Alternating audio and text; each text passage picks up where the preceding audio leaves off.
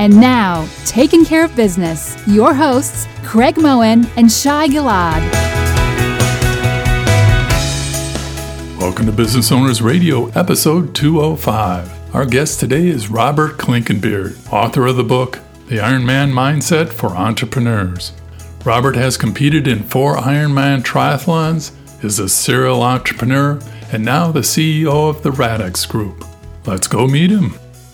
Good morning, Robert. Welcome to Business Owners Radio. Thank you. I appreciate you inviting me on. It's a pleasure to have you here, and amazing background you have and some key insights. And before we jump into that, let me ask, what drove you to write this book? I think once my business was fairly well established, I thought, well, what's on my bucket list next? And my dad has written 4 or 5 books over the years. And I thought, well, maybe I'll write about my Ironman experience and tie that into running a successful business at the same time. So it'd been on my list for a while. And I just suddenly found somebody that helped me drive writing that book. So rather than me thinking it was going to take 6 months to a year, we managed to just work together and get that done over a period of 2 or 3 months, which was nice. And you have an amazing background, not only business, but also in the triathlon area and rugby and 5 kids. Where do you find the time? Yeah, I definitely work a lot, but I try and figure out how to be super efficient and just really be disciplined about my day, block off times. So I just try and make it happen. But yeah, I've got a very supportive wife, which helps a lot. So that helps. In your book, you go into a number of elements that really drive the changes that you created to allow you to scale up a major company. Tell me a little bit more about that. Yeah, I think there's probably 2 key elements there. I think the first was, everything was so reliant on me, and I just knew that there's no way that I could scale the company up. It'd be too much pressure on me. So probably 10 years into getting a business, I thought I need to find some real key people to help me grow this business. So went out, did a big search and found 3 key individuals that brought them into the company at sort of a middle manager type level and really worked closely with them and coached them. And they eventually became the senior leaders within the company.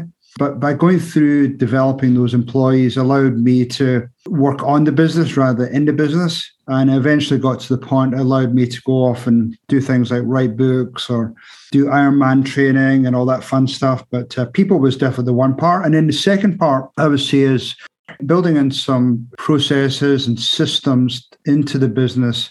Initially, we used a program called EOS Attraction that then developed into scaling up. So it created a system in which we were all aligned. We all had the KPIs. We had that vision.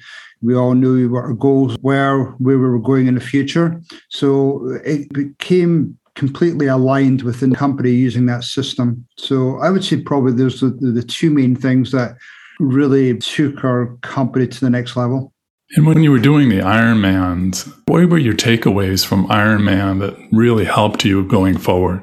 A good question. I think, I talk about this a little bit in my book where first thing is surrounding yourself with the right people. So that could apply not only in doing the Ironman training and races, but also in business where we're not necessarily good at everything.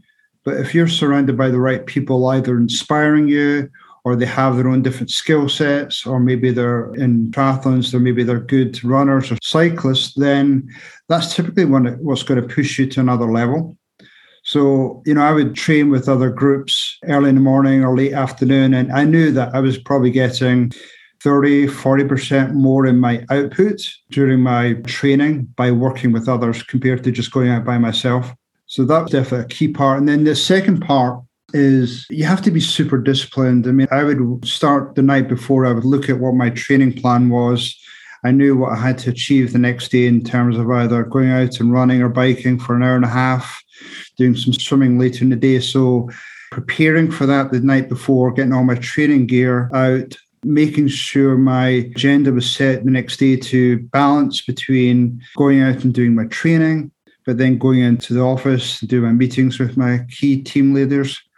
but then also spending time with my family. So I had to be super disciplined about my schedule, blocking off time, making sure I had enough time. I was fully prepared for either meetings or my training going into it. So I would say those are the two key learning things that came out of the book and doing my Ironman training. And Robert, how does this inspire your work with your company, the Radix Group? Because, it's interesting that you've used some of these very proven programs through EOS, right, and scaling up Gazelles. Tell me, are you employing those in your practice now, or have you built some custom programs maybe based on some gaps that you've seen in those programs? Yeah, I think somewhat of a mistake to stick rigidly with one program, and there's so many tremendous thought leaders out there.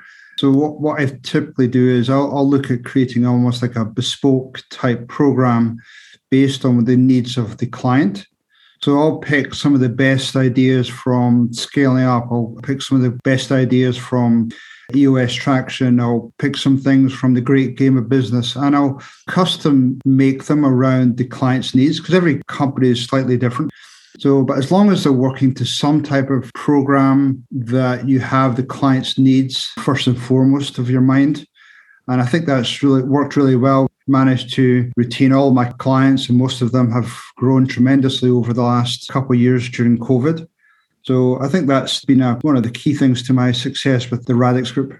Can you give us an example of maybe a firm that you've worked with that had to make some big changes, especially in this COVID environment?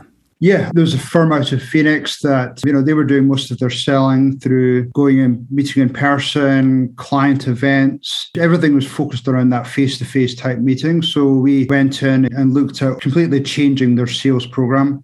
A lot of it was done more virtually. There was a lot more, we made proposals easy for them. A lot of the signatures on proposals were done through, things like DocuSign. So it completely changed how we sold to the customers. We looked at, for example, who the core customers were. We looked at who were the most profitable customers, who should we be targeting, and then creating some sales and marketing programs specifically for those clients. So rather than just that shotgun approach where you're trying to get all the customers out there, let's focus on the ones that are really true raving fans of the business. And then once we bring them into that sales funnel, then again, dialing in our sales and marketing program. And that company hasn't lost a beat. I mean, they're now probably up 20% over what they were doing before. And what's more important is they're actually more profitable. They're up around about 35% net profit. And that's just through getting a little bit more dialed in, getting more focused, maybe getting a little bit more lean as well. And I've found that some nice success there. That's incredible. And I know that you have a show, the Commercial Landscaper podcast. Correct. So yeah, it's mainly focused towards the green industry, but because I'm pretty well networked with other business groups like EO, Entrepreneurs Organization, I bring on successful business owners from all walks of life, different industries, because I just feel as though it's inspiring to my listeners on what other business owners have gone through either during COVID, or maybe they've had the labor challenges, maybe there's been some different exit strategies. So by my listeners being able to hear real business owners' experience coming on the show and sharing those ideas, my goal is that hopefully they'll make a few less mistakes than I did. I mean, we all make mistakes. If they can make a few less mistakes than I did, then I feel as though I'm giving back to the business community. No, I think it's fantastic. And one of the things I was interested in the show itself is just thinking about how your experience in that industry and able to scale in that industry, how that informs the work that you do right now. Because I know the landscaping industry is getting disrupted a little bit by technology right now, isn't it? So I'm just kind of curious how what you've learned from that informs some of that work now, even outside and in different industries. Yeah, I mean, I think what I've found, if you take the green industry, for example, is that they've been somewhat guilty of not looking outside their industry and typically not bringing in some good speakers. So I think what I found is that, when I joined EO, I was exposed to all these different industries and all these great inspiring speakers. And I've learned from that. And I think the green industry is now experiencing that, where now they're beginning to hear other speakers coming in. They realize they're not necessarily a landscape company. I hate saying this, but yeah, it's all very well going in and cutting grass and trimming shrubs. I think that's a given, but really they're more of a people company. They're 60, 70% of their costs are all labor. What are they doing to manage their labor? Do they have a recruitment strategy? Do they have a engagement strategy, a retention strategy? How do they really bring people in? And I think a lot of them are really having to carefully rethink that, because they definitely haven't spent a lot of time in that in the past. And a lot of people do complain about there's no labor out there, we can't find them. But in actual fact, I encourage them to look internally first. What's their culture looking like? Are they getting internal referrals? And if they're not, then maybe there's an issue with their culture. Maybe relook at what they're paying people, what their benefits are. Are they having company events? How are they keeping their employees engaged? Yeah, that's so important, right? And it sounds like you really help them focus on what part of our business model is most critical to our success, right? And then so what are we doing not just to manage that risk, but to really strengthen it and turn it into a real advantage? Yeah, for sure. Because I think that most of the other companies are not doing that. So what can we do a little bit differently? What's our differentiator? And then just really focus on that and strengthen that and, put some investment in it. A lot of companies are now talking about having recruitment managers, engagement supervisors. So really rethinking about how they look at their org chart and focusing on what their strengths are. And Robert, when business owners come to see you, I am sure they are feeling some pain, right? This is why they're reaching out, because something's not working for them and they need help, right? So they come into your world. And how do you help these folks? They're struggling. They're not happy. Some of them might be frustrated and, in our experience, sometimes ready to give up. And I'm just curious how you use this Iron Man mindset to help turn them around and inspire them to move forward. You're right. A lot of them are either coming to me because they finally realize that. But yeah, I would say a lot of business owners are out there that have some struggles, but just a lot of them are a little bit guilty of not necessarily being honest with themselves. So yeah, they'll come into Radix Group. I'll do some assessments just to really identify what those core challenges are. And then, I want to make sure that they're willing to put the work in to get some of those things fixed. So it's a win-win situation. But yeah, we'll come up with a plan over the next 6, 12, 18 months and figure out how we're going to work on those challenges. And that's where I bring in my Iron Man mindset tools, where we'll look at some of the meeting rhythms, like what's your discipline around your schedule? Where do you see yourself in 3, 5, 10 years? And what are some of the chess moves you need to make between now and that ultimate point, whether it's some type of an exit. I'll give you a good example. There's a local company in South Carolina I work with, and very similar challenge where the owner was ready to give up. And even though he probably had a $30 million company, he was ready just to chuck it in, because certainly his family were unhappy with him because he was never home. He was getting beat up every day from his employees and just under so much stress, and it was wearing on his health. So came in and started helping this owner out, and, through a series of exercises and processes. He's now probably due $40 million at the end of this year. He's now got a COO in place. He's working 3 days a week and probably spending 4 to 6 weeks a year on vacations with his family, and it just totally transformed his company. He's now motivated again. I feel as though every single month he's gotten some company approaching him about potentially buying it, but he's in a good place right now. So exits can look different for different companies. I think Sure. It's just figuring out what truly are those pain points. Yeah, that makes a lot of sense. And it's great that you can help people understand how to first really change that mindset, right? And you're talking about kind of helping them get their personal leadership in order before they can really get to the other side. And tell me if you've ever had to deal with maybe a business owner that when you ask them those questions about the future, when you ask them about that 3 and 5 and 10 year where they want to be, and sometimes it's a hard question for people to answer, right? It seems incredible because we're all working so hard, right? It's like, well, what are you really working towards? What do you want that life to look like? What are some ways you help people explore that idea if they're finding a hard time visualizing that? No, I mean, it happens more frequently than not. I mean, I would say 2 out of 10 people have a pretty clear direction of where they want to go. So yeah, I've got 2 or 3 specific exercises I'll get the owners to come through. And it's, looking at things like, what are they passionate about? It could be family, it could be hobbies, it could be traveling. What are some of the things on their bucket list? So we'll go through those exercises. And as we go through that, we'll get closer and closer to really defining what it looks like in 10 or 15 years. I had a great conversation with somebody a couple of days ago when I was driving up here to Louisville, where, again, very successful business owner, but he just felt as though every single day he was complaining to others. He just felt as though he was whiny. And then he suddenly had that light bulb moment, I think after listening to one of my presentations, where he said, I think it's me. I think I really don't know what my life looks like. I see all these other people and they're successful and they're traveling and nice vacations, but I'm just unhappy.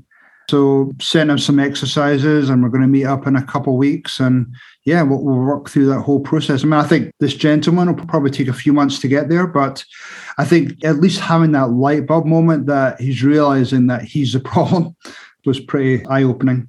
Yeah, that's super powerful, right? And so when you can help someone through that process, it's really rewarding. And I can't help but wonder about your background, Robert. I know that you were raised in Edinburgh, Scotland, and then, of course, moved to Arizona. You've been out there since around 2000 or so? Yep, that's correct. And so what do you take from your upbringing and your culture? You mentioned your dad was an author as well. And what do you notice that's different about operating in America? And how does that influence the work that you do? I love, where I grew up, and the people there are tremendous people, just honest, hardworking people. And, I love going back there every couple of years. But I think when I came across the States, I just felt as though there was more opportunities, more encouragement to be successful, be an entrepreneur. I feel in Scotland that once you tend to rise above the crop, that people have a tendency to try and chop you down over there. It's just not as encouraging to be successful. So what actually inspired me to move to the States is I had a vacation at the end of 98, and I went out to Scottsdale, Arizona, and I saw these beautiful houses, beautiful cars. And I started asking a lot of questions. And why do people live this way? I mean, it's just totally foreign to how I grew up. And, I started to find out a lot of them were either entrepreneurs, business owners, or work for Fortune 500 companies. So how do I, because it seems like a really nice lifestyle. And so, yeah, I mean, I did some more inspiring thoughts, and especially when I was sitting back in my sitting room in Scotland where the rain was bouncing off the window in the middle of winter. And yeah, I think within 6 months, I moved out to the States and I said, you know what, I want to try this whole American dream concept. And, it was a lot of hard work at the beginning because I had, no social security number, 2 suitcases, no credit history. So it was pretty challenging the first few years, but I think that Scottish grit and determination just kicked in. And yeah, I haven't looked back. Yeah, I can imagine Arizona sun must have looked pretty good. 300 and something days of sunshine after growing up in Edinburgh is probably a big inspiration. Yes. To the north in Arizona, you've got the snow and skiing, and then to the south, you have mountain biking, you've got skydiving. So it was just in the golf. So it was a nice place to be. Well, Robert, it certainly is a beautiful part of the country, and I can say that we're very lucky to have you here. It sounds like you're doing a lot of great work. We want to thank you for being on the show. It's been great having you here today. Oh, thank you. Again, I really appreciate the opportunity, so thank you for having me on your show. Is there anything else you'd like to leave with our listeners? Yeah, I mean, I'd love to listeners, if you want to contact me, I'm happy to send you some chapters of my book and even do this free assessment just to establish where some of the challenges you're facing with the business. So, they're happy to contact me through LinkedIn under my name or the Radix Group. And then all my contact information is there. You can get a copy of my book on the Radix Group or on Amazon. But I'd love to hear from your listeners and see how I can help them. Our guest today has been Robert Klinkenbeard, CEO of the Radix Group, which has several offices around the world. He is a serial entrepreneur, having sold his $20 million company and now has several franchises and the largest peer group facilitation company in the U.S. You can learn more about Robert, as well as find links to his content, free assessment, and book, all at our website at businessownersradio.com. Thank you for joining us on Business Owners Radio. We hope you enjoyed today's show. As always, you can read more about each episode along with links and offers in the show notes on our website, businessownersradio.com. We want to hear your feedback. Please leave comments on this show or suggestions for upcoming episodes. Tell your fellow business owners about the show, and, of course, we would love the stars and comments on iTunes. Till next time, keep taking care of business.